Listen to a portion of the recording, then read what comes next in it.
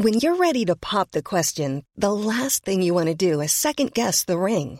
At BlueNile.com, you can design a one-of-a-kind ring with the ease and convenience of shopping online. Choose your diamond and setting. When you find the one, you'll get it delivered right to your door. Go to BlueNile.com and use promo code LISTEN to get $50 off your purchase of $500 or more. That's code LISTEN at BlueNile.com for $50 off your purchase. BlueNile.com, code LISTEN. Hey, I'm Ryan Reynolds. Recently, I asked Mint Mobile's legal team if big wireless companies are allowed to raise prices due to inflation. They said yes. And then when I asked if raising prices technically violates those onerous two-year contracts, they said, "What the f*** are you talking about, you insane Hollywood ass?" So to recap, we're cutting the price of Mint Unlimited from $30 a month to just $15 a month. Give it a try at mintmobile.com/switch. $45 up front for 3 months plus taxes and fees. Promo rate for new customers for limited time. Unlimited more than 40 gigabytes per month. Slows full terms at mintmobile.com. Robert Bob Champion, MBE, born the 4th of June 1948 in Gisborough, North Yorkshire in England. What was life like growing up for you, Bob? Oh, absolutely fantastic, let's be honest. The only thing I had to do was go to school, and I wasn't that keen on that, to be honest. I suppose I started riding when I was about 4 or 5 years old. Well, Dad... Was it out on did you live on a farm, or what did your father do? Well, Dad was a professional huntsman, and my mother was from a farming family, and I suppose, horses were always about, and ponies came along, and I can always remember the first day Dad said I was going to ride, let's be honest, and he stuck me on the pony, and I must have been riding it for about 3 minutes, and he decided it was time I started jumping, and to this day I can remember him pulling out a ladder, chasing me over the ladder. I jumped the ladder, fell off the other side in a lot of nettles, and I didn't think that was the game for me. You fell into the nettles. Your dad was called Bob as well, and I mean, he'd already had a pretty extraordinary life. He was an ex-soldier, and not just one who sat around painting stones in Catterick, was he? No, he wasn't. He did the D-Day landings, and he got through that and got through to Arnhem, I think it was, and he got shot there, but thankfully he lived, or I wouldn't have been here. No, he was wounded at Arnhem, wasn't he? Yeah. Tell us about your mum, Phyllis. Great lady, Mum. Great mother, great cook, and she died a couple of years ago, well over 90, and she had, as they say in cricket, a good innings. Then she had a terrific innings and a good life. And a good life, yeah. And my sister Mary and I were very lucky to have her. You also, of course, I know Derek Thompson very well. I've worked with him on Channel 4. I've worked with him here at Talk Sport, the racing commentator. I think his family were close to yours. Is that right? Yes. Tomo and I and his brother Howard were the greatest mates from about the age of 6, I should think. And we're still great friends. I see a lot of Derek. I only live 2 miles away from him, so I go racing with him quite a bit. Hard luck, yeah. Yeah, hard luck then. But he's all right. You don't know the real Derek. No. When he's on his own with me, he's a really good guy. No, he's great. He's great. He's great fun to broadcast with as well, because he has that enthusiasm. The modern word is passion for things. He has that enthusiasm for things that rubs off. Whether like me, nothing about the horses. You just him being so excited about them rubs off, doesn't it? You mentioned school. How did your education go, Bob? I wasn't thick, but I used to take off, a lot of Thursdays and maybe Mondays as well. But I was very, very fortunate. I had a really good form master, Mr. Mackenzie, who loved racing and anything to do with field sports. Mr. Mackenzie was involved with, and I used to go on a Friday morning, if I'd taken Thursday off, with a letter from Mum saying, "Poor little Bobby's had the flu again." He'd grab hold of me at lunchtime and ask me what sort of day I'd had and was I racing the weekend. And the thing I always admire about Mr. Mackenzie was that, you used to get your reports at the end of the year, how many days you'd had off school. I'd never had a day off school in the whole year. Every other kid had, but I hadn't. He was a great man. Well, listen, it's in your mid-teens at about 15 that I guess things start to get more serious. You start to develop as a jockey. You have to leave home and go much further south to your Uncle Arthur. Yeah, I did. When I was, I'd been born in June, I could leave school at 15, and I left home at 15. Just 15 actually, and moved south. And where was that? In Wiltshire, near Westbury, and to ride his pointers and work on the farm. But I did go to evening classes at Trowbridge. Engineering, is that right? Engineering. Yeah. I'm an engineer, and passed that with flying colours, actually. What does it mean, engineering? What can you do for me, Bob? Well, basically, I could use a lathe, you name it. I could weld, I could fix a car. Right. I could do most things engineering. Can you still do it? No. I've never used it since I've ever left the college, but, I could have gone into the business, and I maybe could have done well. Well, you're doing point-to-pointing for the ignoramuses among us. Explain the difference between point-to-point riding and national hunt riding. Well, point-to-pointing is for amateurs. It's an amateur sport. It's still a very, very big sport in the country, and a lot of people go, and it's for amateurs, and a lot of ex-race horses. Or when I started point-to-pointing, young horses went point-to-pointing and ended up being sold to go national hunt racing. And had my first ride at Lark Hill, actually, and fell at the last fence. I did have a winning chance, actually. I might have wrestled it. In your very, very first point-to-point, you fell at the last, Bob. Yeah. And I can remember lying on the ground thinking, was that the game for me? But thankfully, I rode the horse a week later, and he went and won, so that was me. Can you remember what the horse was called? Home Court. Home Court. Yeah. Yeah, an 11-year-old mare, I think it says here in front of me. And she wasn't very big. Bob, you've been making your name along with there at the point-to-pointing, and in August of 1967, you went to join Toby Balding's stable to become, I guess, a more professional kind of jockey. What kind of experience was that? Oh, fantastic experience. A friend of mine, Peter Calver, who used to ride point-to-pointing, who knew Toby very well, suggested I went there. The real reason he did was because I was stealing his rides point-to-pointing. Aha. He thought he'd get me out of the way, but I went to Toby's. It was a great move for me, let's be honest. I wanted to be a pro. And didn't go that great, actually, because the first day there, they put me on a horse, it reared over on top of me and broke my ankle. So that was the first day one? Day one.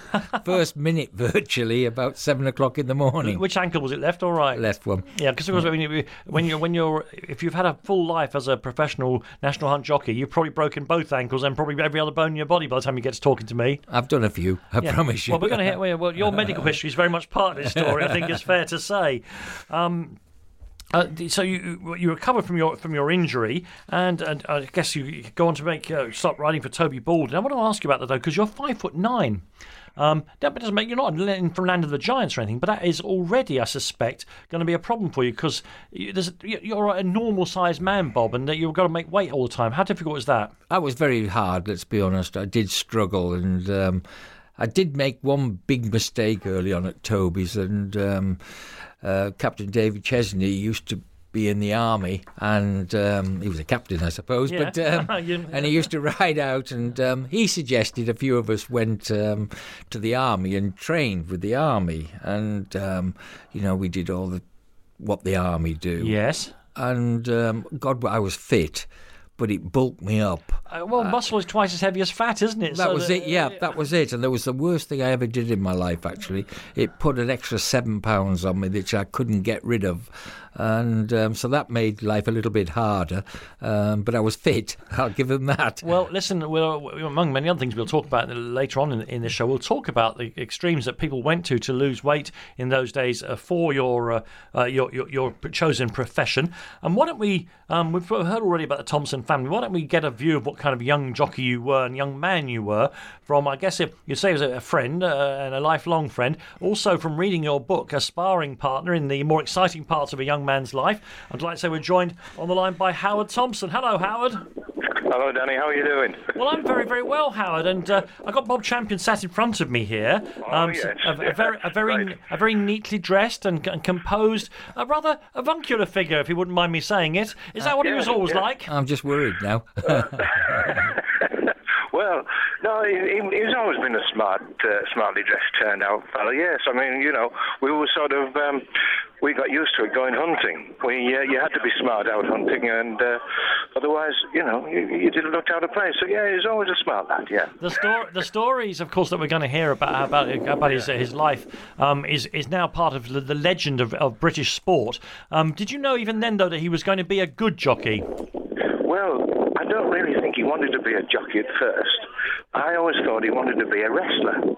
Why? An wrestler. Why? Well, well, it's a long story, but the kennelman at the kennels where Bob used to live with his, mum and dad when they were huntsmen from the Cleveland Hounds, was dead keen on wrestling, and he used to show Bob all the halls, and they used to do all the wrestling on the lawn. And of course, every Saturday night after hunting, Derek, Bob and I all used to go along to Paris Street in Middlesbrough, which has been long since knocked down, and see all our famous wrestlers, and we loved it, Who was your favourite, Bob, among the wrestlers? Oh, Jackie Pallo. Oh, Jackie, Mr. TV Pallo. Yes, yeah. that's the man. And of course, we only in the last month we've lost Mick McManus as well. Yes, who would have been his great rival, of course, at the time. And I have to say, Howard, and again, I'm looking at the two of you as two sweeter gentlemen in the shall we say the autumn of their years. In Bob's book, a holiday in the early 70s in Ibiza, it sounds like a tremendous bacchanal to me. I'm sorry, I'm at Nottingham Racecourse. So you're avoiding the question about chasing girls in Ibiza. Oh, I didn't get to Ibiza. That's Derek you want to speak to. Oh, is that right? I've got it wrong then, Howard. You missed out there, my friend. You really missed out. Yeah, but I saw them when they came home. And what kind of state were they in? I hadn't slept for about 14 nights. Yeah, I think they enjoyed themselves. And what's nice is the two of you appear, of course, to have kept a boyhood friendship going throughout the ups and downs of eventful lives. Yes, it's been really good. Yeah, we're still into horses, and it's been rather nice. It's amazing, really. And in view of the fact that I'm not so desperate to hear about the next train leaving from Mansfield, I think we better leave it there. We'll say goodbye to Howard. Thank you very much indeed, Howard. See you, mate. Good luck today. Cheers. I'm sorry, it was Derek who went on the holiday. I was desperate to get to that holiday. It turns out it's Derek who's on the holiday with you. I mean, you turned pro, Bob. Can you remember how good your early experiences were as a young rider? Yeah, I turned pro. Well, I was an amateur, and the jockey club turned me pro. Said I was having too many rides as an amateur. Oh yeah, after 25, you can't hide behind your amateurism anymore, can you? That was it, and you don't get the allowance anymore either, so your weight becomes even more of a problem. Yeah, that was the problem. So my first ride was at a course called Y, actually, as a professional. A horse called Hidden something or other, and it went and won. And so that was a great first ride as a pro, but I had two rides that day for Toby, and looking back on it, I think I should have won on the second one. I finished second, and you always are critical of yourself, but maybe I should have won. I'm not so sure. I mean, you rode 15 winners in 68, 69, then you say you were forced to go professional. Can you remember your first? Obviously you had another. Another ankle injury after that. I mean, let me just ask you about that. Do jump jockeys have to just forget the fact that you're going to get smashed to pieces at various times in your life? Because it's a litany of injuries. And let's be fair, one of the very earliest guests on this show, for this particular show, was A.P. McCoy, who is a genius at the game. And I mean, nothing short, I'm sure you understand. Oh, absolutely fantastic. There's never been one like him. And yet he's had every bone in his body broken. So no matter how good you are at it, you're going to get hurt. Yeah, if you're going to be a jump jockey, you've got to go in and you know you're going to get hurt. The thing we always used to think... you're only as good as your last ride, let's be honest, and you're always glad to get in the car to go home at night. And, your friends got hurt, and I've known people killed as jockeys. And, it is a dangerous occupation, but everybody out there actually loves it. I mean, on top of these early years, you're doing okay, but you're not setting their houses on fire, and then you get hurt again. Did you ever think, I've made the wrong decision here, I should do something else for a living? Of course you do. You start back to the lathe for you. Yeah, of course you do. And I kept thinking, I must be mad, I'm going nowhere. The problem is I lost my claim too quickly. And this is the claim to the allowance yes, for the younger riders. Yeah, and I lost it in about 8 months, and it was the worst thing I could have possibly done. And didn't have the experience of the top boys at level weights virtually, and it was a struggle. And I ended up leaving Toby's and moved on. And a man called Monty Stevens was the man that got me going, I must admit. He was a really great man, self-made man, bought a farm to Bill Swindon, and bought a place called Lucknam Park, and Well, we'll come back to Monty in a second because it's about this time at the turn of the 60s, 70s, early 70s, you start to go to Aintree for your first tastes of what would become a very famous place for you, the Grand National. I think, let me get this right, you ran the first one time in 1971 on a horse called Country Wedding. What do you remember about that event? I can always remember that. She was a small mare. She got qualified for winning about the worst race at Devon and Exeter ever was. She wasn't very quick and she wasn't the best of jumpers. And so perhaps not best suited for Aintree. Not really. And I got down to the start thinking, well, I'm a professional jockey. You better start thinking professionally. And I looked around and I saw Gay Trip had won the race the year before. I thought wherever Terry Biddlecombe went on Gay Trip, I would follow. And tracked it down to the first fence. First horse to fall, Gay Trip. First person to be brought down, Bob Champion, Country Wedding. So I wasn't quite as clever as I thought I was. You fell over another horse at the very first fence. Yeah. Okay, so you might have been forgiven for thinking that the Grand National was not going to be a place of triumph for you with a start like that. Well, definitely the first one. Yeah. What about any other early rides in the Grand National that you can remember? I suppose my third ride in it was on a horse. Because you rode Country Wedding again, didn't yes. you? 71, 72. It fell at Valentine's. Yeah. I did well to get over beaches. But, okay, well done, Bob. I was really chuffed with myself. My third ride was in the Crisp Red Rum National. I think one of the greatest nationals ever been run.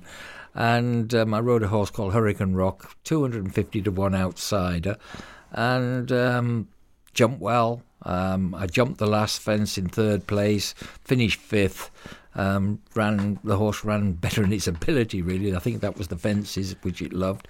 And I can still think that was my greatest feeling. And he's definitely over the national fences until I won, of course. Yes. But, I can still remember the race. And well, of course, that 73 one was one of the great horse races ever. Chris carrying about the weight of a grand piano stone. on his back. Yeah, that's it, yeah.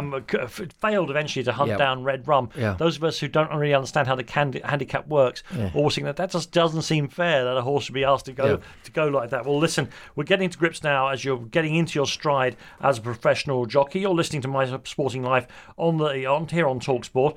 Bob, you described how you find yourself leaving the Balding stable and in the early 70s becoming a freelance, although you wrote a lot for a man called Monty Stevens, as you say. But freelance jockeying, it strikes me as a very difficult life. How does that all work? How do you get enough work to keep body and soul together? Well, it was a struggle to begin with, but I was quite fortunate, actually, because when I left Toby's and went freelance, a good friend of mine, Jim Old, had just started training, and David Ellsworth had just started training, and Patrick Haslam, and I rode, I think, their first winners. And so I was picking up rides everywhere, and I started riding for Ken Cundall a bit and other people, and had fantastic season as a freelance, I must admit. And then Monty Stevens came along, and I asked him, if I could ride out there one day. I didn't know he had any jumpers, actually, but I wanted somewhere to ride out to get fit. And the second day there, he offered me a retainer. And I can always remember I'd been there about 3 or 4 days, and you asked the lads in the yard a bit about the governor, and they kept saying, Monty's real passion in life was pigeon racing. And going in to have breakfast, I was going to ride at Devon that day and for him, and I saw this pigeon flying around, not wanting to go in the coop, and I'd go in for breakfast, and nothing said, so I just come up with this crack. I said, Governor, when I came in, I saw this pigeon flying around, not wanting to go in the coop, and I'll always remember him looking at his watch, went out, came back in, picked up the 12 ball, went back out, bang, came back in, put the tag in the clock and said, that should have about won. You better do the same this afternoon. Oh, my goodness. So I don't know if he shot the pigeon or not. I just brought a tag in, but he put me on a warning, I tell you. Absolutely. I guess when you were with Monty, and before you link up with Josh Gifford, this is where you're making the real transition from a boyhood, a horseman, if that's the right phrase, to becoming a professional jockey. When did you feel you'd become a jockey? Because you were an amateur rider, you were a huntsman. When do you feel that I am now, here's me, here's Bob Champion, I am a national hunt jockey? I'll tell you what I used to do. I used to ride all the summer. I used to ride up for Paul Cole, a flat trainer. Right. And I was riding with, Robert Edmondson and all those champion apprentices. And I think that did me an awful lot of good, sharpened me up. And so, every day I wasn't schooling, I used to go and ride out at Paul Coles. And the breakfast was very good there as well. So, do you ever envy the flat jockeys? I mean, they're not in such a dangerous thing. They ride in if you're any good, you're in very glamorous races. Do you envy the flat jockeys? I suppose all jump jockeys would have liked to be in a flat jockey. Is that right? You think so? In a way, yes, because they earn a little bit more money and less danger. But when a flat jockey has a fall, it hurts, I promise you. But God, they work hard now. They're doing 2 meetings a day.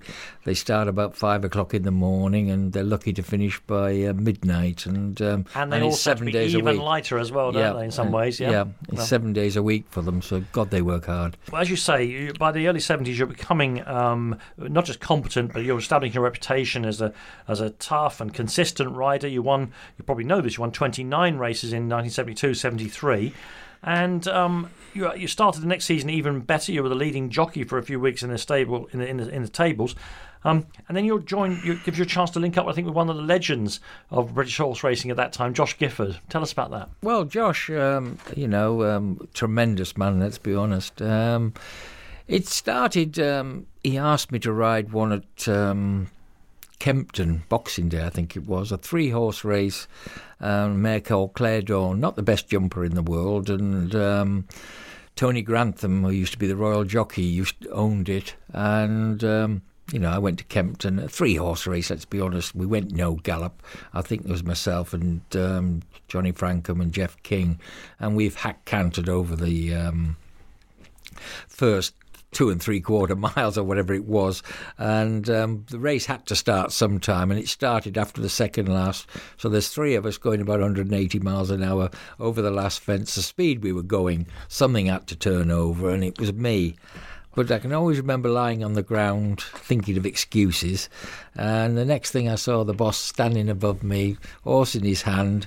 Do you mind getting up and jumping on this horse and cantering by the post for the third prize money? But the thing I'll always admire about Josh was that he did ask if I was all right before he threw me on.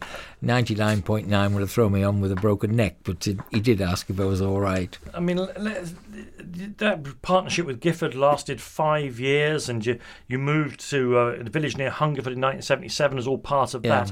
Your weight issues continued, Bob, and I know that you took drastic measures in the mid-70s to try and deal with that, including visiting a doctor I think would be regarded as notorious for his, how can I put it, unorthodox slimming methods. What happened to you? I think he got warned off, actually. Yeah, his methods were he gave you an injection and some tablets to take. Do you know what was in the injection? I have not got a clue. I don't know. One of the jockey told me about him, and so I went up there and think it would help, and had this injection and left and had parked my car in Harley Street where the doctor was. Of course, they're always in Harley Street. Yeah, they are. Yeah, you've got it. And I came out and sweating's pouring out. I passed out on the pavement. It's the only ever day in my life a traffic warden didn't do me for.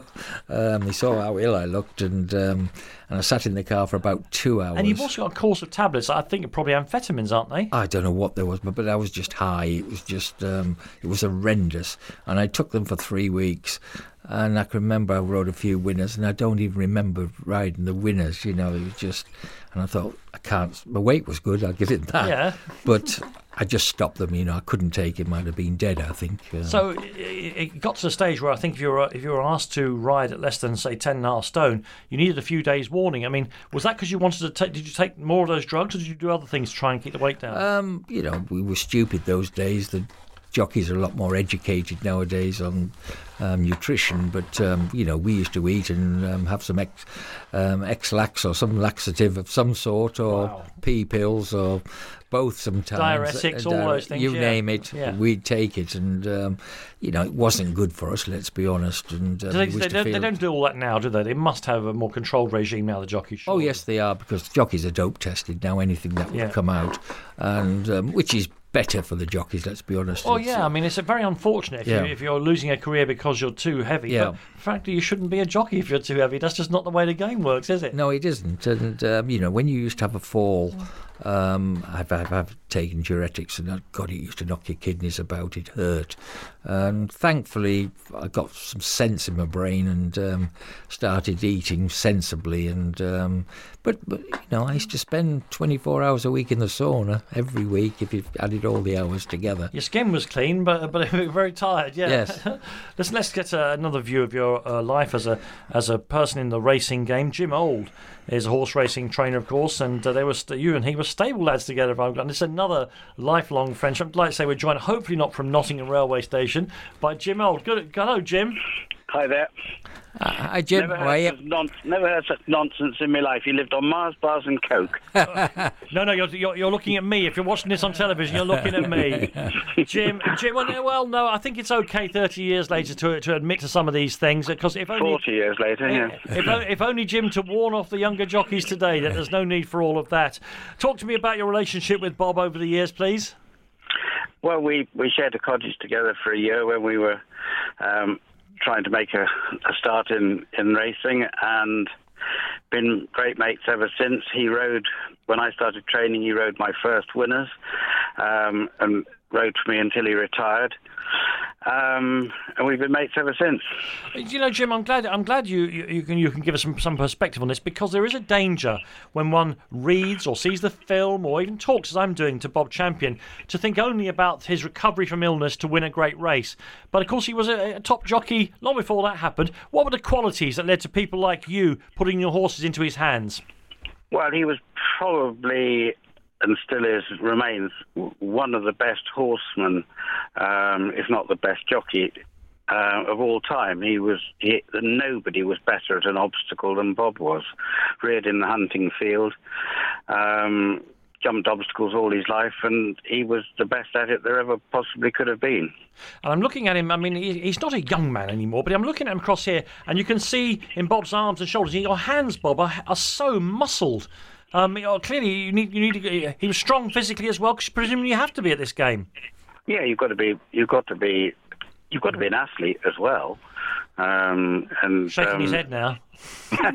What, that he wasn't? No.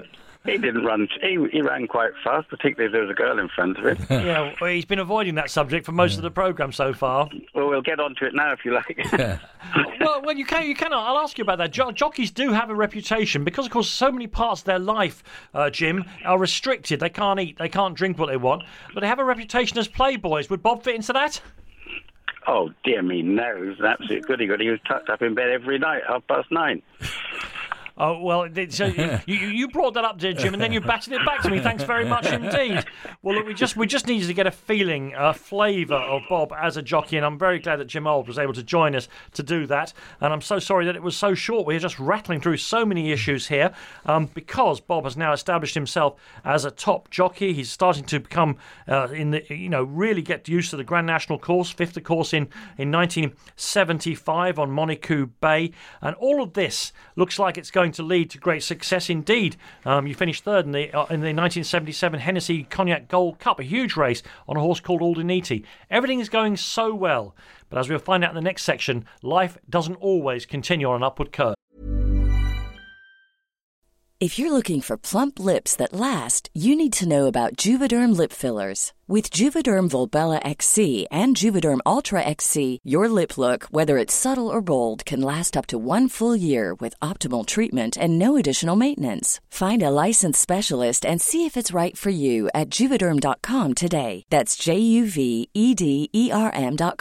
Add fullness to lips in adults over 21 with Juvederm Volbella XC or Juvederm Ultra XC. Do not use if you have severe allergies or a history of severe allergic reactions, or if you're allergic to lidocaine or the proteins used in Juvederm. Tell your doctor if you have a history of scarring or taking medicines that decrease the body's immune response or that can prolong bleeding. Common side effects include injection site redness, swelling, pain, tenderness, firmness, lumps, bumps, bruising, discoloration, or itching. As with all fillers, there's a rare risk of unintentional injection into a blood vessel, which can cause vision abnormalities, blindness, stroke, temporary scabs, or scarring. For full, important safety information, visit Juvederm.com. You should celebrate yourself every day, but some days you should celebrate with jewelry. Whether you want to commemorate an unforgettable moment or just bring some added sparkle to your collection, Blue Nile can offer you expert guidance and a wide assortment of jewelry of the highest quality at the best price.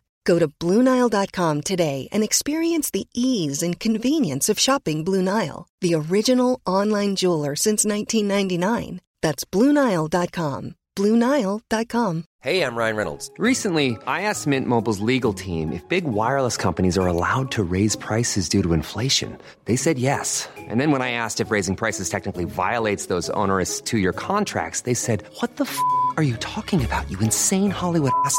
So to recap, we're cutting the price of Mint Unlimited from $30 a month to just $15 a month. Give it a try at mintmobile.com/switch. $45 up front for 3 months plus taxes and fees. Promo rate for new customers for limited time. Unlimited more than 40 gigabytes per month. Slows full terms at mintmobile.com. By the mid to late 70s, your career is at a high. You're top jockey. You're getting good rides. You're taking part in big races. And then in the summer of 1979, the thunderbolt that happens to lots of people, but everyone's experience is different. You're diagnosed with cancer. When did you realise you had a problem? Well, it was in 79, actually. I'd had these numb feelings where I shouldn't have had them. And sure. It was the end of the season. I was riding one for Nicky Henderson, actually, a horse called Fury Boy. And I must have been a fence...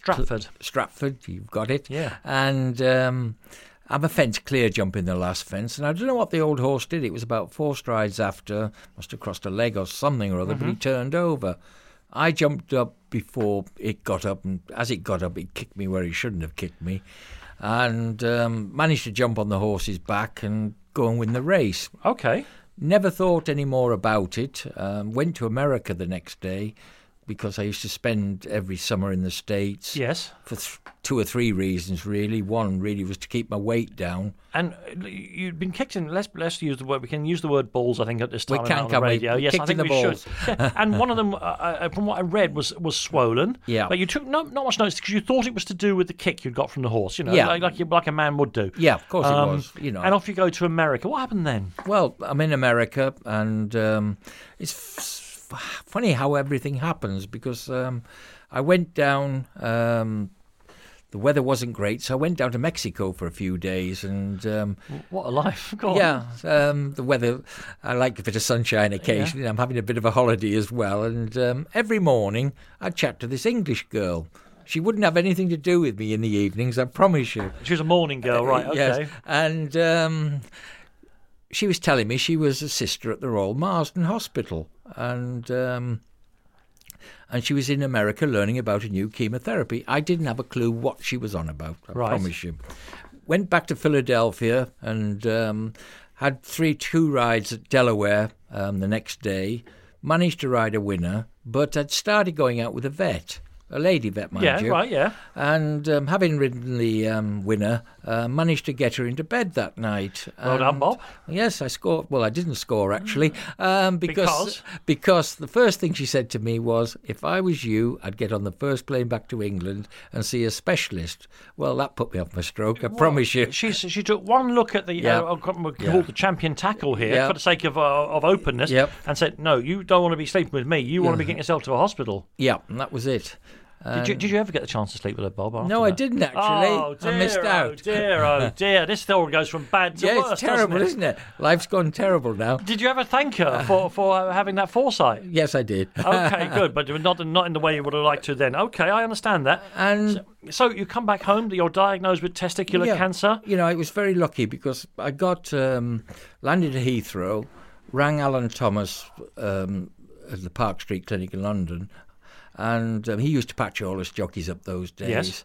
Told him what was wrong, not knowing what was wrong, let's be honest. But he'd have had a pretty good guess straight away, I guess. He knew what was wrong. And he said, ring me back in 10 minutes and I'll have an appointment. So I rang him back and he said, go to the Royal Marsden Hospital and see a Professor Peckham. The appointment's been booked. Go there. And so I toddled along, keep thinking, I've heard of this Royal Marsden Hospital. Yeah. What sort of hospital it is. But got there, 2 operations later that week. I'm told I've got cancer in, well, it's spread 2 or 3 parts of my body. I should make the point here. We're going to talk a lot about later on when we talk about your charity, about men recognising and checking themselves for testicular cancer. But you got to yours quite late, and you had one of your testicles removed in an operation. But that was by no means the end of it, because the cancer had spread to other parts of your body. Yes, it got into my lymph glands and it moved up around my lungs area. And so I had to have, chemotherapy, but the odds weren't particularly good. Professor Peckham was the doctor then, and he said, I've got about a 35% chance of living. And thanks a lot. Thanks for that. a lot. Yeah. And if you don't have any treatment, you might live 4 or 5 months. So the odds weren't particularly good, let's be honest. And I can always remember thinking, and I said to him, well, I don't feel too bad. I'll go back and ride, and with a bit of luck, I'll get killed on the race course. And the reason I said that, I suppose, because Dougie Barrett, who was stable jockey to Josh Gifford before myself, got killed on the race course, and I took over from him. And I thought, well, that's maybe a way I should go. And but I can always remember him. He said to me, Bob, you're not a bad novice chase jockey. If you were on a 6-4 shop, you'd give it a ride. And that's how he talked me into having the treatment. Then I started the chemo, and I'm not the best patient in the world. This is lymph glands. Your chest has been diagnosed as having cancer in it. They were pumping bleomycin, vinblasting, and platinum into me every day, and I was scared, I'll be honest. And the staff nurse said to me after the second day, sorry, don't stop you there. Sorry, you say you're scared. What were you scared? Scared of the treatment? Scared of the pain? Scared of the indignity? Scared of dying? What were you frightened of? I think I was frightened of everything, to be honest. The treatment was knocking me about, and I was petrified, I must admit. And the staff nurse said, the sister's coming round to me, and I thought, oh God, he is a bollocking. I'm not. No great. pun intended. Yeah, and who comes in? The girl I met in Mexico. She was in America learning about the chemo Incredible. I was having. So that's how new it was, and what a small world. I mean, you are in effect on the verge of death here, Bob, but you're having this terribly difficult treatment. Added to which, I don't know whether it bothered you then or bothers you now. Of course, you were almost, because of the therapy you had, you were going to be sterile, you weren't going to have children. Did that bother you? Of course it did, yeah, definitely did. But the thing, maybe I was very vain or something, losing all of my hair, look, that was the thing that upset me more. You lost your head, didn't you? Yeah. Yeah, as you see, it came back, but if you have a look, it's going like yours. Yeah. Well, maybe not for the same reasons, I suspect. What about your recovery then?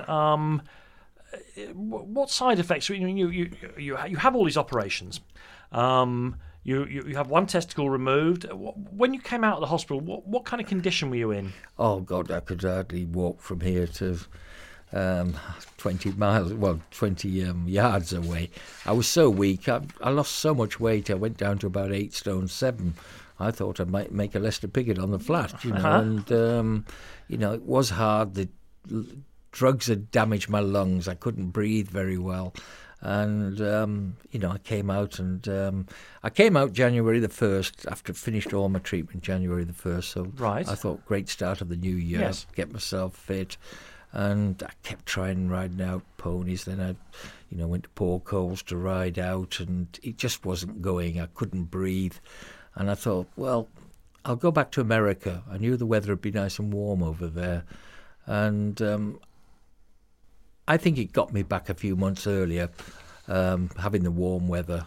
But it was hard. I really struggled. And I remember I jumped on the scales May the 1st, and I was 12 stone 7 stripped. So then it was back to the old regime, back to running in sweatsuit, eating nothing, playing tennis in a sweatsuit. You name it, was in a sweatsuit. But I did manage to lose a couple of stone in the month, and my first ride back over there was a winner. Well, so. Let me stop you there, and just to say that I know it's a long time ago now, and I'm sure you've had a lot of time to. You're probably, in some ways, perhaps sick of talking about it and thinking about it. But many of these stories we hear about medical things, they happen to people later in life. Not always, but often later in life, and often to people who have been smoking or drinking or all the rest of it. But this happens to you in the prime of your life, and as an athlete. Did you think you'd been hard done by? What were you thinking? Quite apart from having to endure the treatment, what were you thinking about the way your life was going? Can you remember? I kept thinking, why me? Well, that's number one basic question with this, isn't it? That was it. Yes, I kept thinking, why me? I've been pretty fit, and I used to blame. I suppose I look back on my career and blamed my eating methods or laxatives and everything. I was going to say, did they ever give you? Is there ever a reason why this particular cancer attacks the body? No, I don't think there is, actually, and I don't think it's had anything to do with my career as a jockey. It was just one of those unfortunate things. I mean, I can just from my own people who listen to me regularly know that 12, 13 years ago, I had a life-threatening cancer, and it came to me immediately after one of a very stressful series of events in my life. And I've always put the two things together, but the medical people say absolutely not. That is a predisposition that happened to you, is triggered by fate, nothing is, and I think it's very hard if you can't get a cause and effect for yourself in your mind. Yeah, I can't see, because that season, the 79 season, when I got it, I was riding better than I'd ever ridden, and I was riding more winners and riding nicer horses, so everything was going my way, let's be honest, and I had a good season. I hadn't had that many falls either, so it was just one of those unfortunate things. It was a great shock to me. Let's talk about the depths of all this, because in the middle of your chemotherapy, which I think this far, it's better now, the treatment, was absolutely harrowing. And then you also you catch septicemia, which of course in those days was one of the absolute dangers of this kind of treatment. Did you ever think you were going to die from not just from the cancer but from the treatment? Yeah, I promise you the treatment in those days was very barbaric. Thankfully they're using better drugs nowadays. By barbaric you mean? Well, basically I was so ill, sick, it was horrendous looking back on it. And they kept warning me, the times I used to go home for 2 or 3 days, be very, very careful. Don't go near anybody with a cold. Anything that's wrong with them, you'll get septicemia. And I did get septicemia. Which is a form of blood poisoning? Blood poisoning, and you haven't got long. And, no, you won't live long with that, no. And, so I did get septicemia. I can always remember my sister ringing up the Royal Marsden. What could they do? They get him back as quick as you can. And my brother-in-law's driving me up the M4. We're doing about 140 miles an hour. The next thing, police E-plods chasing us, pulled us over and looked in the window, saw how ill I looked, gave me a police escort to the Royal Marsden. That was brilliant of them, wasn't it? Oh, absolutely fantastic, let's be honest. And they got me back there, about 20 minutes to spare, changed my blood and, got me going again. But if I'd got in a traffic jam, I wouldn't have been here. Wow. In the midst of all this, Bob, you were joking earlier on about saying, I'll just continue riding and hopefully a horse will fall on me and kill me. Yeah. You were joking then. It's gallows humour. Was there ever a moment when you wished in the treatment that you would die? Well, when I got the septicemia, I thought, I felt so rough and I was just virtually going away out of life, really. And it was a relief. I thought, I'm not getting over this. I'm drifting away. Can't take any more of the chemo. And thankfully, after they changed my blood and everything, I was up again and started fighting it again. Well, that's all of what we have for an extraordinary first part of tonight's edition. Excuse me, I must get myself together again. Edition of My Sporting Life. During those months in 1979 when you were receiving the chemotherapy, did you believe, once you'd realised you were going to live, did you really believe that you could go back to being a horse rider again, a jockey? It was always my goal, let's be honest. When I was having the treatment, you needed a goal, something to come back to. And I kept thinking, well, I want to get back and ride Aldenity in the National. I always thought he'd win a National from when he won a race at Leicester, the Silver Fox there. And I got off and said to the owners, this horse will win a Grand National one day. And thankfully I got it right for once in my life. So you had the therapy. You've heard us talk. You talked about some of the physical things. You were skin and bone when you'd finished. Then you went away to America, and then you were too heavy, and all the rest of it. What about psychologically? Try and talk to me about where you were when you realised you weren't going to die, but all that you'd been through. Where were you in your mind, do you think, psychologically? When I finished the treatment, I was so determined to get back, let's be honest. And psychologically, I was worried I wouldn't be able to do it, or I wouldn't have been as strong as I was before. And, I was petrified, let's be honest. And then when I started riding out and it wasn't going well, let's be honest, and, I was weak and I'd lost all my muscle and, everything. And I had aches and pains and getting back. And I just kept thinking, am I going to get back or am I not? And I kept trying and trying. And when I went to the States, I think that was the making of me. The weather. I love sunshine anyway. You're one of those people, I think, just looking at, considering we've had the worst spring and early summer in living memory here in Britain, and you've not been away, you're still managing somehow to be quite brown. Well, I've only got to look at the sun for about 5 minutes, and I'm one of those fortunate people who just go brown. Okay, so clearly it's in your DNA that you need the sunshine, and you've often got some. Yes.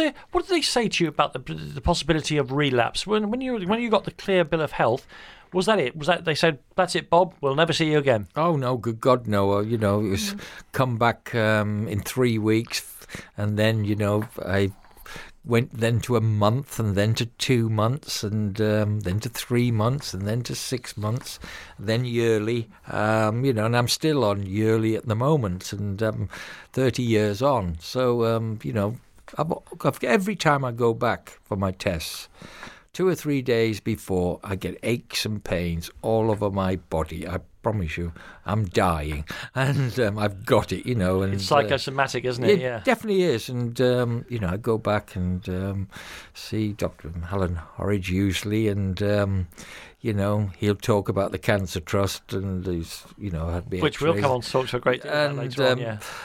Talk about anything but me being better. I think he just winds me up actually, and then I'll have to say to him, "Am I all right or am I not?" And he said, "Of course you're all right," and that was it. But then all these aches and pains just disappear. It's amazing. With your clothes on, the most obvious sign of the treatment you'd had was, as you say, you'd lost your hair. Now, in the modern world, of course, a man with a bald head, a shaved head, is absolutely, that's the way we go now. But it wasn't so for you. And tell me about the wigs. Why and why did you get into the wigs, Bob? I suppose I was a bit vain, to be honest. That's fine. And I'll tell you what, having the chemo with no hair, your head gets cold, I promise you. But it's funny, the wigs, the wig man comes round when you're having the chemo. Do you get a choice of colour? Oh, yes, I got a choice of colour. Was it different from your natural colour? Yes, it was. It was a little bit darker. Oh, very cool, yeah. The first one I had, and then I thought, I think I could fancy a different colour. So I went back into the next course of treatment. And the wig man came around and, how's your wig? I said, I'm sorry, the horse-headed. So I got another one, a little bit blonder, right. And then went back and I managed to con another one out of him. So I came away with about 3 or 4 wigs. Do you still have the wigs, Bob? Yes, I've still got them for emergencies. Don't think I'll ever wear them, no. They're there. I better put them on eBay or something. I mean, you then go on, as you say, went to America, got to feel a bit better, and went on, fitness drive and all the rest of it. And amazingly, you do get back into good enough shape to start winning racing. Can you remember the first race after you'd come back from your treatment and the first winner? Well, I can remember my first ride. It was on a horse called Double Reefed. It was in one of our bumpers we have over here, but this was basically, he was a stakes horse, and it's in America. Yeah. And professional jockeys riding them, jump jockeys, and I beat a flat jockey actually. But looking back on it, I should have won. But the thing that pleased me more than anything was I was in the right place at the right time. Hadn't lost my racing brain. I'm not saying I was 100% fit, but then I moved up to Saratoga. Their big meeting, and I did manage to ride a couple of winners up there, and one on Double Reefed again, who incidentally was the champion racehorse in America over jumps after that. So I started him off the right way. And this is only 5 months after you'd had the last of your treatment. I mean, it's pretty extraordinary stuff, isn't it? Yeah. You came back to England then, and if I say you won on the 23rd of September 1980 at Fontwell, can you tell me the name of the horse? Physicist. Ironically enough, it's called physicist with all the chemicals you've had in you. So you do remember these important winners. It's yes, good, I remember it? physicist, and it really was a great day for Josh Gifford because it was his 500th training success, and Josh had always stood by me. Let's be honest, and I don't know if he thinks I'd have lived or not, but he kept giving me confidence and. Always said my job was there, and he kept his word. And that was your winner, of course, for the first winner for 16 months, a year and a half. Yeah. You've been out of the game with your illness. I mean, an extraordinarily long time. But I guess you could argue you're on your way back then, which takes us to the part of the story that we're heading for. Talk to me about the build-up to the 1981 Grand National, the early 1980-81 season. For a start, I note here that you were Jockey of the Month for December 1980. Maybe it was a sympathy vote, who knows, Bob?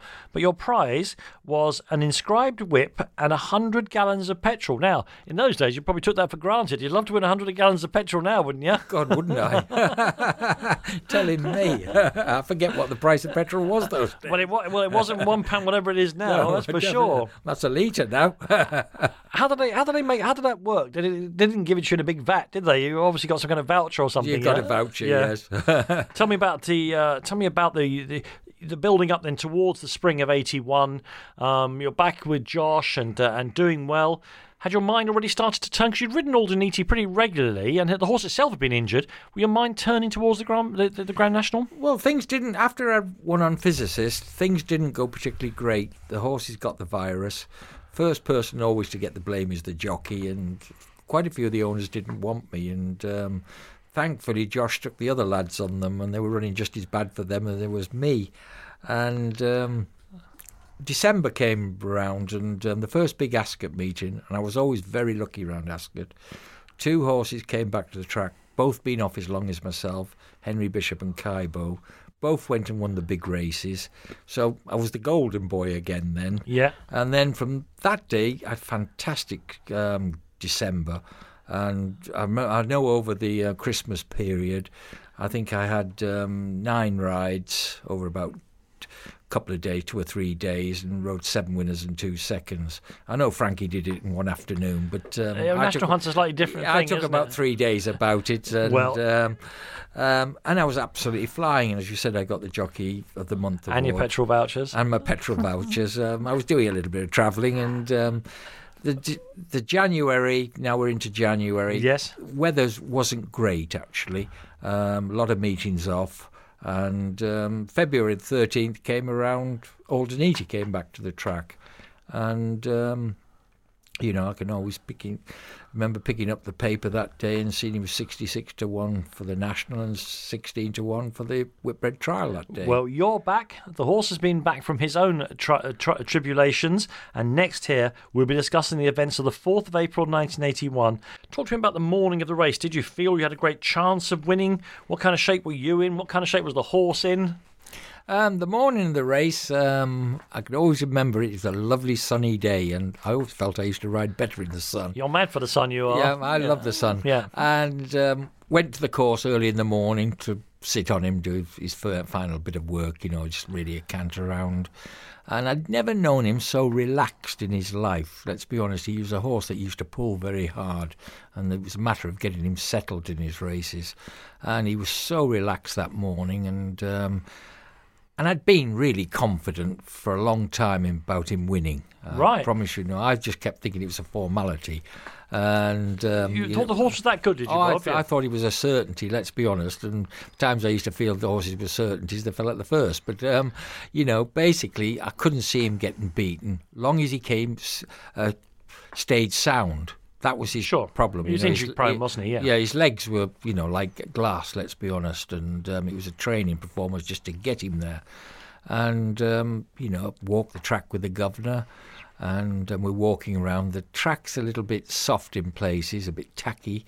And so we had a plan, go down the outer to begin with, then go where you like after, but just look for the ground. Well, you thought he was the favourite. In fact, the way the race started, a horse called Spartan Missile, a very famous horse in its time, of course, was 8-1 favourite. Aldeniti was the second favourite at 10-1, and the winner of the 79 race, Rubstick, started at about 11s. And as you say, I should, just for the sake of historical accuracy, there were 39 runners in the race that day, and the first prize was 51,324 quid. You did have tactics. You, as you say, started down one side, whereas John Frankham, Philip Blacker and Royal Mail and others were on the inside. But, of course, your tactics almost might have been a waste of time, Bob, because now we get into the race itself. My recollection of the day is that, and certainly of the review of the race, is that Aldeniti had a terrible start, was just all over the place in the first three fences. Well, yes, let's be honest, because as I said before, he pulls very hard, getting him to relax. And, the first fence, well, he come up about 3 strides too early and landed so steep. And thankfully, he paddled along on his front 2 legs 2 or 3 strides, and the back end came down. I thought, oh, my God, if he does the same at the second, it's curtains. And he went to the second, did exactly the same, but thankfully... he dropped his hind legs a little bit in the fence, and that woke him up a little bit and realised the fences were hard. The third fence at Liverpool is a big ditch, let's be honest, and he had a brain. And as soon as he saw how big it was, he put a couple of short strides in, and from that moment he was just an absolute joy to ride. I mean, I remember you describing after that, then most of the things he did were brilliant. He made steady progress. By the 8th fence, the famous Canal Turn, that first time round, you'd already lost 6 horses. He was in 20th, but you don't matter about being 20th at that stage, do you?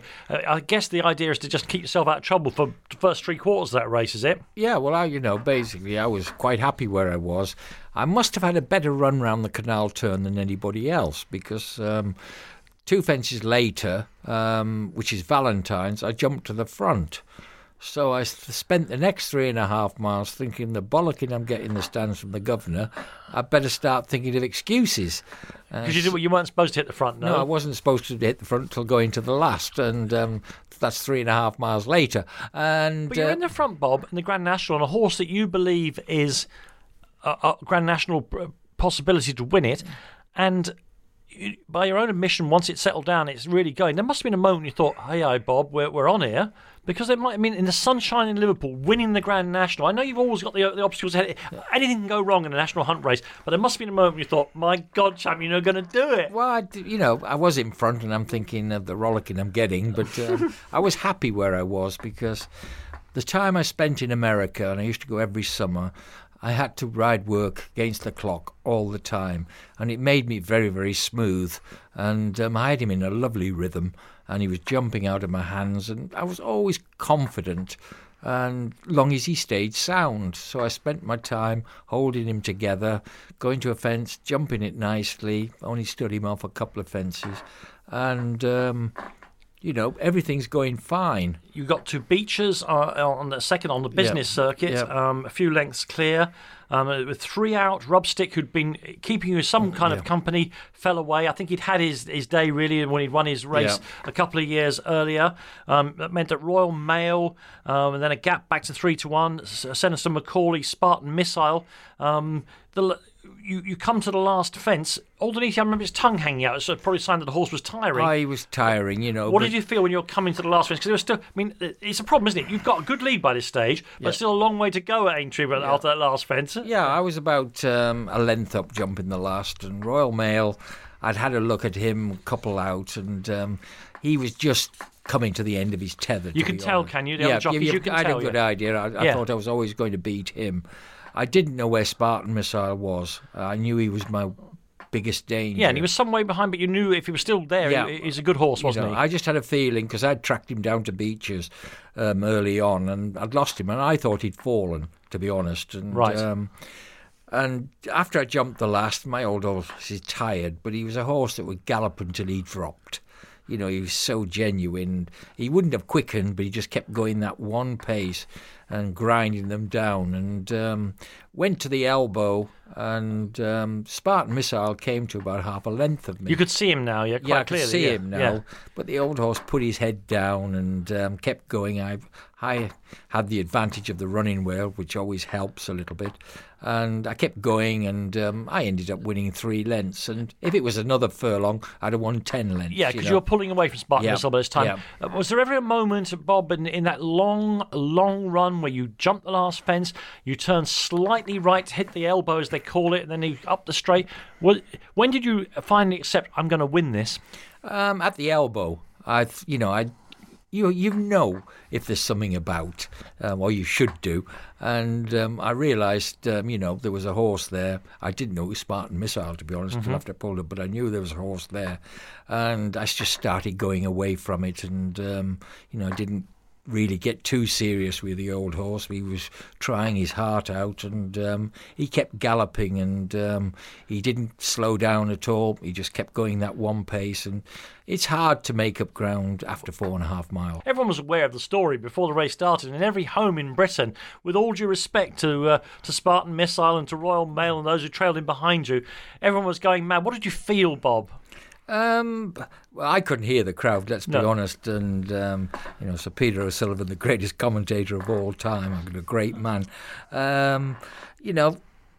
I didn't hear a thing, let's be honest. You're concentrating so hard, and basically, I pulled up, and then all hell gets let loose, let's be honest. And John Thorne was the first person to congratulate me, and then we had 3 police horses take you back to the in their full ceremonial uniforms. This must be a great moment. Oh, a fantastic moment. That's the thing I remember more than anything, going into that old weighing room, and I can still remember. How did your fellow jockeys react, given that you've been away for a year and a half? Oh, they're great, because jockeys are always... you stayed away, yeah. Yeah, jockeys are always coming back, from broken legs and everything. Jump jockeys are the, best friends you can have in the world, let's be honest. And till you go out there, you're the best of friends till you get down the start. You start the race, you're doing a job. And from when you don't poke up somebody's inner, they'll put you over the rails. But soon as you pull up, you're all the greatest mates again. And, that's the great part of jump racing. After the race and everything died down, you put out a very famous statement, in a written statement, about what it all meant, given you'd had that treatment. Could you do me a favour? Will you read it in your voice for me now? The statement you put out, it's in the red there. Will you just read it to us? This is what Bob Champion said through a written statement. Well, you've got your spectacles there. That's yeah, it. but I need them for just read them now. up. I haven't heard it in your voice ever. Let's hear it, perhaps for the first time. I rode this race for all the patients in hospital and for all those people looking after them. My only wish that my winning shows that there's always hope and that all battles can be won. I just hope this will encourage others to face their illness with fresh spirit. And did you write that yourself? Yeah, I did. It's actually a very basic set of thoughts, isn't it? But and I didn't have a lot of time to write it because I had to ride in a race an hour later on one Josh thought would really win, and I got beat on that, so I got me rollicking. He brought me down to earth very quickly. Well, it was a lovely thought because it included everybody who, and it means everybody, because we all know someone who's either is ill or we've been ill ourselves. Let's have a quick word while we're in this part of the show about Aldeniti himself. He lived to be a right old age, 27. What do you think about the horse now in retrospect? Well, I always liked the horse from the very first time I sat on him, which was at Ascot.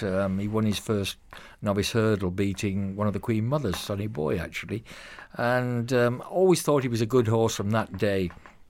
Always kept getting leg problems, let's be honest, or he'd won a lot more races. And then after he won the National and retired, he did an awful lot of work for my cancer trust, and he helped raise a lot of the millions we've won. Bob, I mean, the fuss that it set off, it didn't die down for months. It hasn't died down for years, has it? I don't think it has, actually. Been very fortunate, but Right horse at the right day always helps. The race, of course, they showed it in America the following day, coast to coast. Such was the interest in the story. The Queen Mother sent you, I can read it to you, it sent you a private telegram. I am delighted to convey to you, Queen Elizabeth, the Queen's mother, warmest congratulations on your wonderful victory. Your success tonight brought to Her Majesty enormous pleasure, as it undoubtedly did to millions in all parts of the world. It was just one of those stories, because of your illness, because the horse was fragile, just one of those stories that if you'd written it as a piece of fiction, and we'll talk about writing about it in a little while, the editor would just hand it back to you and say, no, that's a bit far-fetched, that, isn't it? Well, they would have done, let's be honest. The last time he broke down, the vet said put him down. He'd never come back. And if I hadn't said to the owners years before he'd win a Grand National one day, sadly he wouldn't have been about, and they must have listened to me. How long did it take for the initial storm of people? You had to get back to work. As you say, you were riding in the next race. But after that, when you went home, was there? Of course, in the modern world, you'd have got a knighthood the next day. You had an open-top bus parade from one end of the country to the other. Did you go back to normal life very quickly? Well, it did, actually. Believe it or not, the next day meant more to me than the day I won the National, because when the horse came back to Findon, near Worthing, where he was trained, about 5,000 people came to see him come back. Some had driven through the night from Scotland. Some people had come from France. That meant, I think, more to me than anything, that, they'd come from everywhere just to see the horse. He'd done the work, let's be honest. We'll talk about the book that came out of it when Jonathan Powell wrote a book called Champion Story, A Great Human Triumph, in a little while. But, of course, what most people, I've read the book because it's part of my job to read the book, but most people, everybody knows the story, of course, because a few years later, 1984, Champion, the film, arrived. How much did you have to do with that? Did anybody consult you for the making of the film?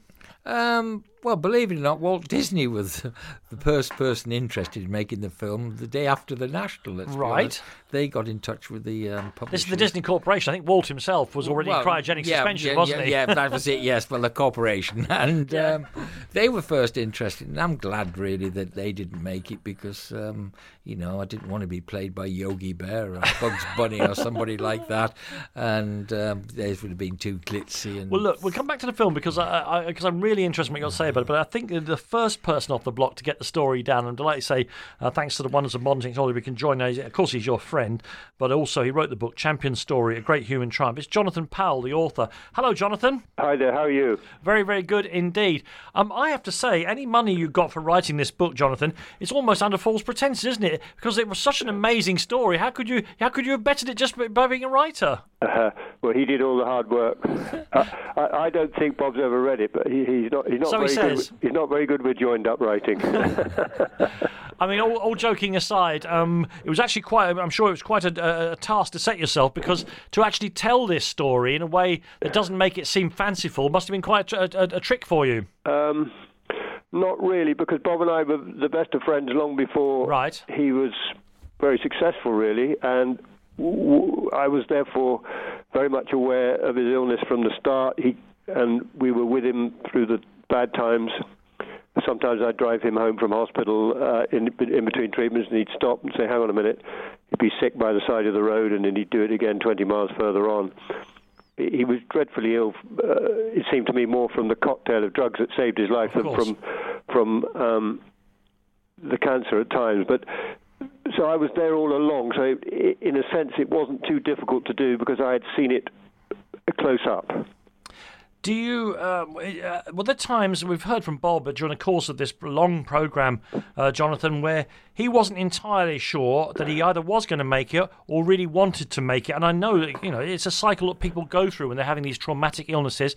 Were you always sure he'd make it? The honest truth is I didn't know. I prayed and hoped he would. We all did. But I had some interesting conversations with him, and they went along the lines of, look, if you do this treatment, you'll be fine afterwards.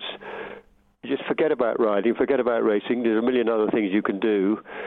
And, if you pull through and you live and you can't ride, it's not the end of the world. But to him, it was the end of the world. He's incredibly stubborn, obstinate Yorkshireman. And he said, I only want to live if I can ride. And he had this absurd, impossible dream that he would ride and win the Grand National on Aldeniti. And then halfway through all his treatment, the poor horse had such a bad injury to his front forelegs that it was touch and go whether he could be saved. And that was when he was at his lowest ebb, and you couldn't get him out of a really depressive mood. But he was always determined that he would survive, and should he survive, he was always going to ride again. And that is the miraculous part about the story, because if you have the kind of treatment that he had, he was a very fine professional sportsman at the top of his powers before this happened. And it's pretty amazing that he was able to ride again at the highest level. But when he first started back, let's not forget, it was very difficult. The chemotherapy that he had affected his hands and feet to the point that he couldn't feel anything. Now, that's fine if you're not a professional sportsman, but if you've got to slip reins and use your feet in the irons as a pedal and a brake, you're in big trouble. And certainly when he came back here after his spell in America, it was a struggle, and he would admit to you he wasn't riding as well as he had in the past, and some of the owners started bitching about him to Josh Gifford, but in Josh Gifford he had the most steadfast friend and supporter who if anybody complained, Josh would say, well, look, I train these horses, I want him to ride them. And once he got through that spell, got 100% fit again and back in the groove, he was every bit as good as before. But I'm sure he will tell you just as well, it was a very difficult period, and only because he was so incredibly determined John, that he got there. And of course, all of that is brilliantly written and reflected in your book, Champion Story, A Great Human Triumph. And thank you for joining us. And I honestly think he should do you the honour of actually reading it. Thanks very much, Jonathan. Thank you. We got a few seconds to talk about the film in which John Hurt played you. Did you like the film? Yeah, I really did, actually. I think they did a terrific job. The scriptwriter and I did a little bit together, so people think I didn't do anything, but I spent a lot of time with the scriptwriter, and he got on with the script, and Lord Grade and Embassy did it, and what a professional to have Lord And Carl Grade. Davis's music is absolutely And then Carl stunning. Davis, and they did produce a record sometimes that both Elaine Page and Shirley Bassey sang, and they put that out. They both got into the top 20, but if one of them done it, might have got into the top 10. But the film, having John Hurt play me, that really pleased me, actually, because I like John as a person. And also, he's such a true professional. That's what I like about him. Every film he goes in, he gives 150%. Last evening, my partner told me that she's a bit younger than me. She'd gone to the cinema to see it at a formative age and had cried from 3 minutes in right to the very, very end. You won the National in 81. You rode on for a little while after that. I mean, a very short while, because the charity, the cancer charity you'd set up, the Bob Champion Trust, I mean, it's starting to take up so much of your time. And I'm going to go straight away to tell you, if you want to read the amazing story, it's at www.bobchampion.org.uk. But, I mean, we've done lots about charities here on this programme, I have to tell you.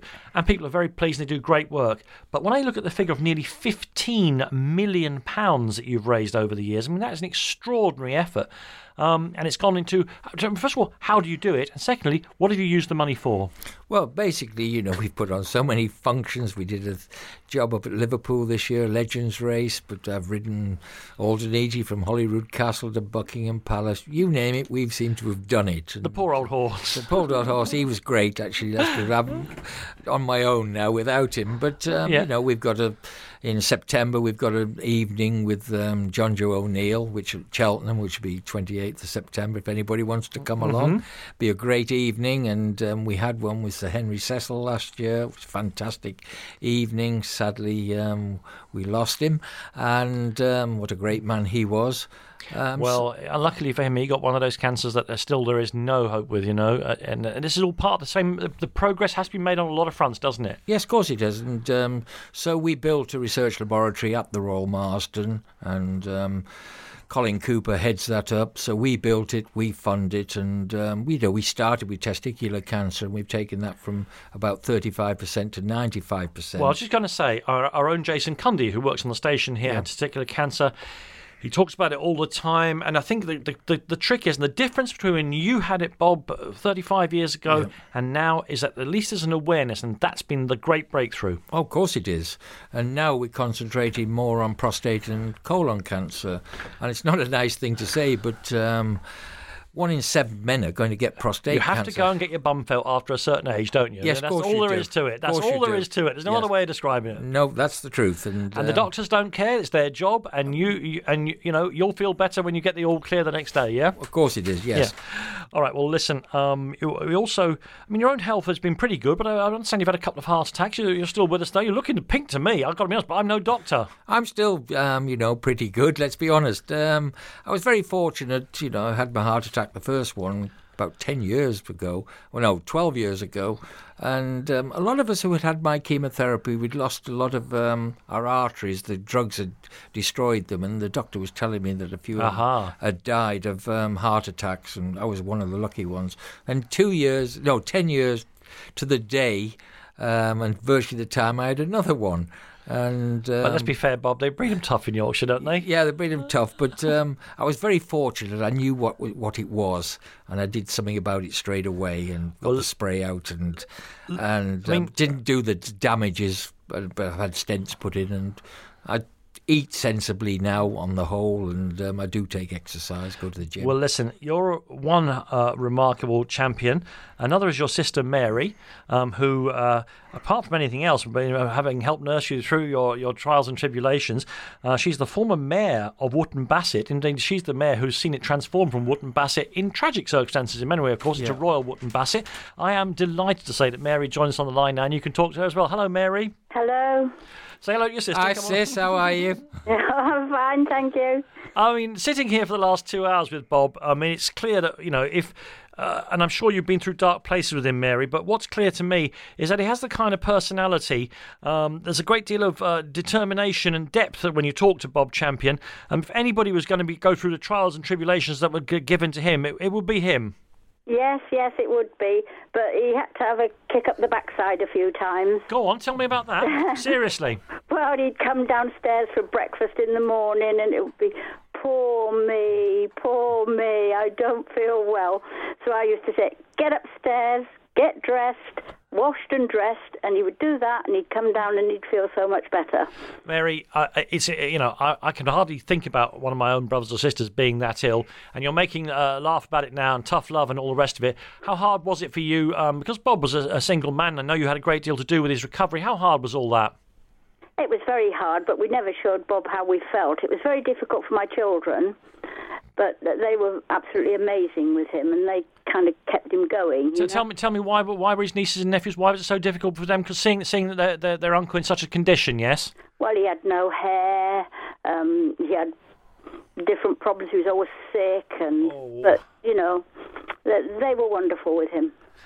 And what about your own experiences that day in 1981 then, when your brother rises from his deathbed to win the Grand National? Well, I had a feeling he was going to do it because I dreamt for a week before that he won it. Really? Yes. And were you there, Mary, or did you watch it on the TV? I'd rather watch it on the television. And all the way through the race, I was saying, "You've gone too soon. You've gone too soon." Oh yeah, it was a terrible performance. I admit that. Yeah. Yeah. It was. And what did you feel, though, when you saw him when he finally, saw off the challenge of Spartan Missile and was heading for the winning line? Oh, it was absolutely amazing. It was amazing. My mother, she wasn't with me, but I know she was in her kitchen hiding because she couldn't bear to watch it. And Mary, I must ask you about this business of being the mayor of Wootton Bassett. How did that come about? Well, I was a town councillor and I was just voted to be mayor. And you've it's obviously been with the coffins returning from our various wars. It's become a focus of national attention, hasn't it? It has. But we're a wonderful community in Wootton Bassett. And now you're Royal Wootton Bassett. We're royal, but to all of us, we're just Bassett. Okay. And what about? No, I don't mean a last word. But a last word on this show to your brother.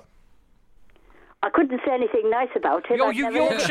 You Yorkshire people, why can't you just say you love him and he's a great man?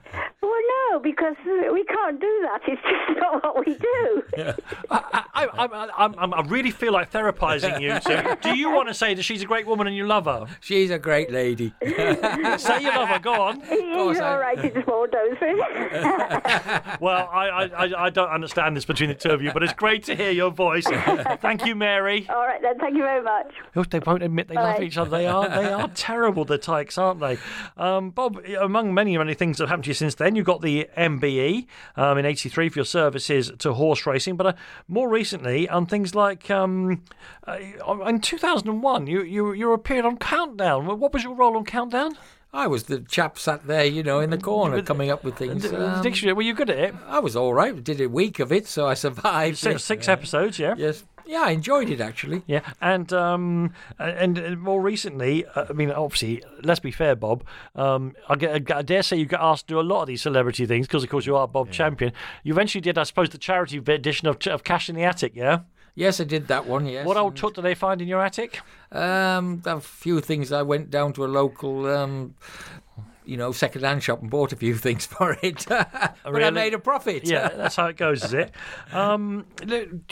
What souvenirs other than your memories do you have of that day in 1981? I've got a cup, a Grand National Cup. I think that means the most to me. Yeah. Like a vase type of thing. And, I think that's the biggest thing. I look at that occasionally. Because, of course, the silks and things, that they get used for the next race and the next race after that, I suppose, when the owner comes out. Well, they're the owner's silks, let's be honest. Every owner's got their own colours and, they stayed with the owner. This might seem like a weird question, but yesterday I happened to be in the National Gallery looking at some pictures, and there's a fantastic picture by George Stubbs of some very famous horse from the past. Yeah. It's a gigantic picture, and it just beautiful of the horse. Yeah. Have you ever had your portrait painted? Not my actual portrait, I don't think, but there's a hell of a lot of prints about me on the old horse. And, there is some portraits of the old horse jumping I just wonder, because people love painting horses, don't they? Because they're so graceful. Yeah. And because I think, unlike human beings, because we wear clothes and some of us get fat, for particularly thoroughbred horses, all of that physical power and beauty, muscle and bone and sinew, it's all on the surface, isn't it? You can see it all. Oh, good God, yes. And, these top-class painters, bring out every muscle in a horse. They're fantastic how they do it. And do you still love horses, Bob? Yeah, of course I do, I know you live in Newmarket, so you'd be hard-pressed if you didn't like them. Yeah, I see one or two about every day. I've always been brought up with them all my life, let's be honest. Started with the ponies and hunters and every type after that. Even when I worked on the farm, I used to deal with cart horses and, horses are part. The TalkSport connection, of course, is that I know you're a neighbour of and a friend of our own Mickey Quinn, who this summer, of course, I'm doing the mid-morning show with throughout the summer. But, of course, it's actually his missus that you're more connected with, yeah? Yeah, well... She's Karen. The daughter of my best friend when I was riding, Bob Davies. He was a great champion jockey, a fantastic jockey. He was 3 times champion, I think, and a very, very hard man to beat. Let's be honest, and did everything right. And I wish you'd come to me before you allowed that relationship to develop. I'd have told you about Quinn. I promise you, I'd hedged you off at the pass. Yeah. Listen, Bob, it is extraordinary. We've got a few more seconds to go on this show. I'll come back to you and we'll round up an amazing life and an amazing story that you've told with such excitement and I think clarity over the past several hours. A reminder again that if you want to find out about the Bob Champion Cancer Trust, just log on to www.bobchampion.org.uk. It's an amazing story. £15 million raised for charity. Bob, you're so closely associated with Alden Eating now. I must ask you, because you've been a horseman all your life and a fan, I guess, of the sport as well. Are there other horses that you've fallen in love with, either ones you've ridden or ones you wish you'd ridden, flat horses, steeplechasers, whatever? What other horses do you love? Well, I suppose the first horse I really loved was Arkle, let's be honest. I still think he's the greatest racehorse I've ever seen. Then you get your Desert Orchids and, one of my favourite horses. They didn't write whole songs about Desert Orchids. No, they did about Arkle. That's true, yeah. And Kaibo, of course, he was a good horse. Alden Eating, of course. And then, you've good flat horses, Sea of Stars. Look at how good he was, and Nijinsky winning the Triple Crown. And ridden by Lester Piggott. Always been my idol, always will be. And when you see one of these beasts take off, like Frankel recently, I don't know nothing about the game. I'm just told, that he is statistically the best horse that's possibly ever lived. And when you watched him over the last about sort of 600 yards of a race, the last furlong and a half of a race, you think, oh my God, the power is just. Do they still take your breath away? Oh, good God! Frankel last year, every race for me he got better and better and better, and I should think he's the best I've ever seen, on the flat anyway. Yeah. And I would stick with Arkle and maybe Sea Pigeon as well, another great horse. Okay, and let me ask you then just a very simple question. You have been so close to death on a couple of occasions, falling under horses, being ill, then being ill from the treatment for being ill, then your heart attacks. You probably had a chance to think about this, Bob. How would you like to be remembered? Just somebody that's tried his best, really, and that's all. And, I always used to try my heart out as a jockey, and hopefully I keep trying to raise money for my cancer trust. Well, that maybe even answers my next question, which is, given that you've flirted with the old Grim Reaper a couple of times, but you still, I'd say, to me, you look in good shape, and there may be many years ahead of you down the road. What do you still have hoped for in your life, Bob? What are you still hoping to achieve? Well, I hope to keep well, let's be honest, and that's the main thing, and live to a good old age. But, the Cancer Trust means an awful lot to me. You've been listening to an archive edition of Talk Sport's My Sporting Life with Danny Kelly. Thanks for listening, and make sure you subscribe on Apple Podcasts, Acast and Spotify for more top Talk Sport content. Hey, it's Paige DeSorbo from Giggly Squad. High quality fashion without the price tag. Say hello to Quince. I'm snagging high-end essentials like cozy cashmere sweaters, sleek leather jackets, fine jewelry, and so much more. With Quince being 50 to 80% less than similar brands. And they partner with factories that prioritize safe, ethical, and responsible manufacturing. I love that. Luxury quality within reach. Go to quince.com/style to get free shipping and 365-day returns on your next order. Quince.com/style. Mom deserves the best, and there's no better place to shop for Mother's Day than Whole Foods Market. They're your destination for unbeatable savings, from premium gifts to show-stopping flowers and irresistible desserts. Start by saving 33% with Prime on all body care and candles. Then get a 15-stem bunch of tulips for just $9.99 each with Prime. Round out Mom's menu with festive rosé, irresistible berry chantilly cake, and more special treats. Come celebrate Mother's Day at Whole Foods Market.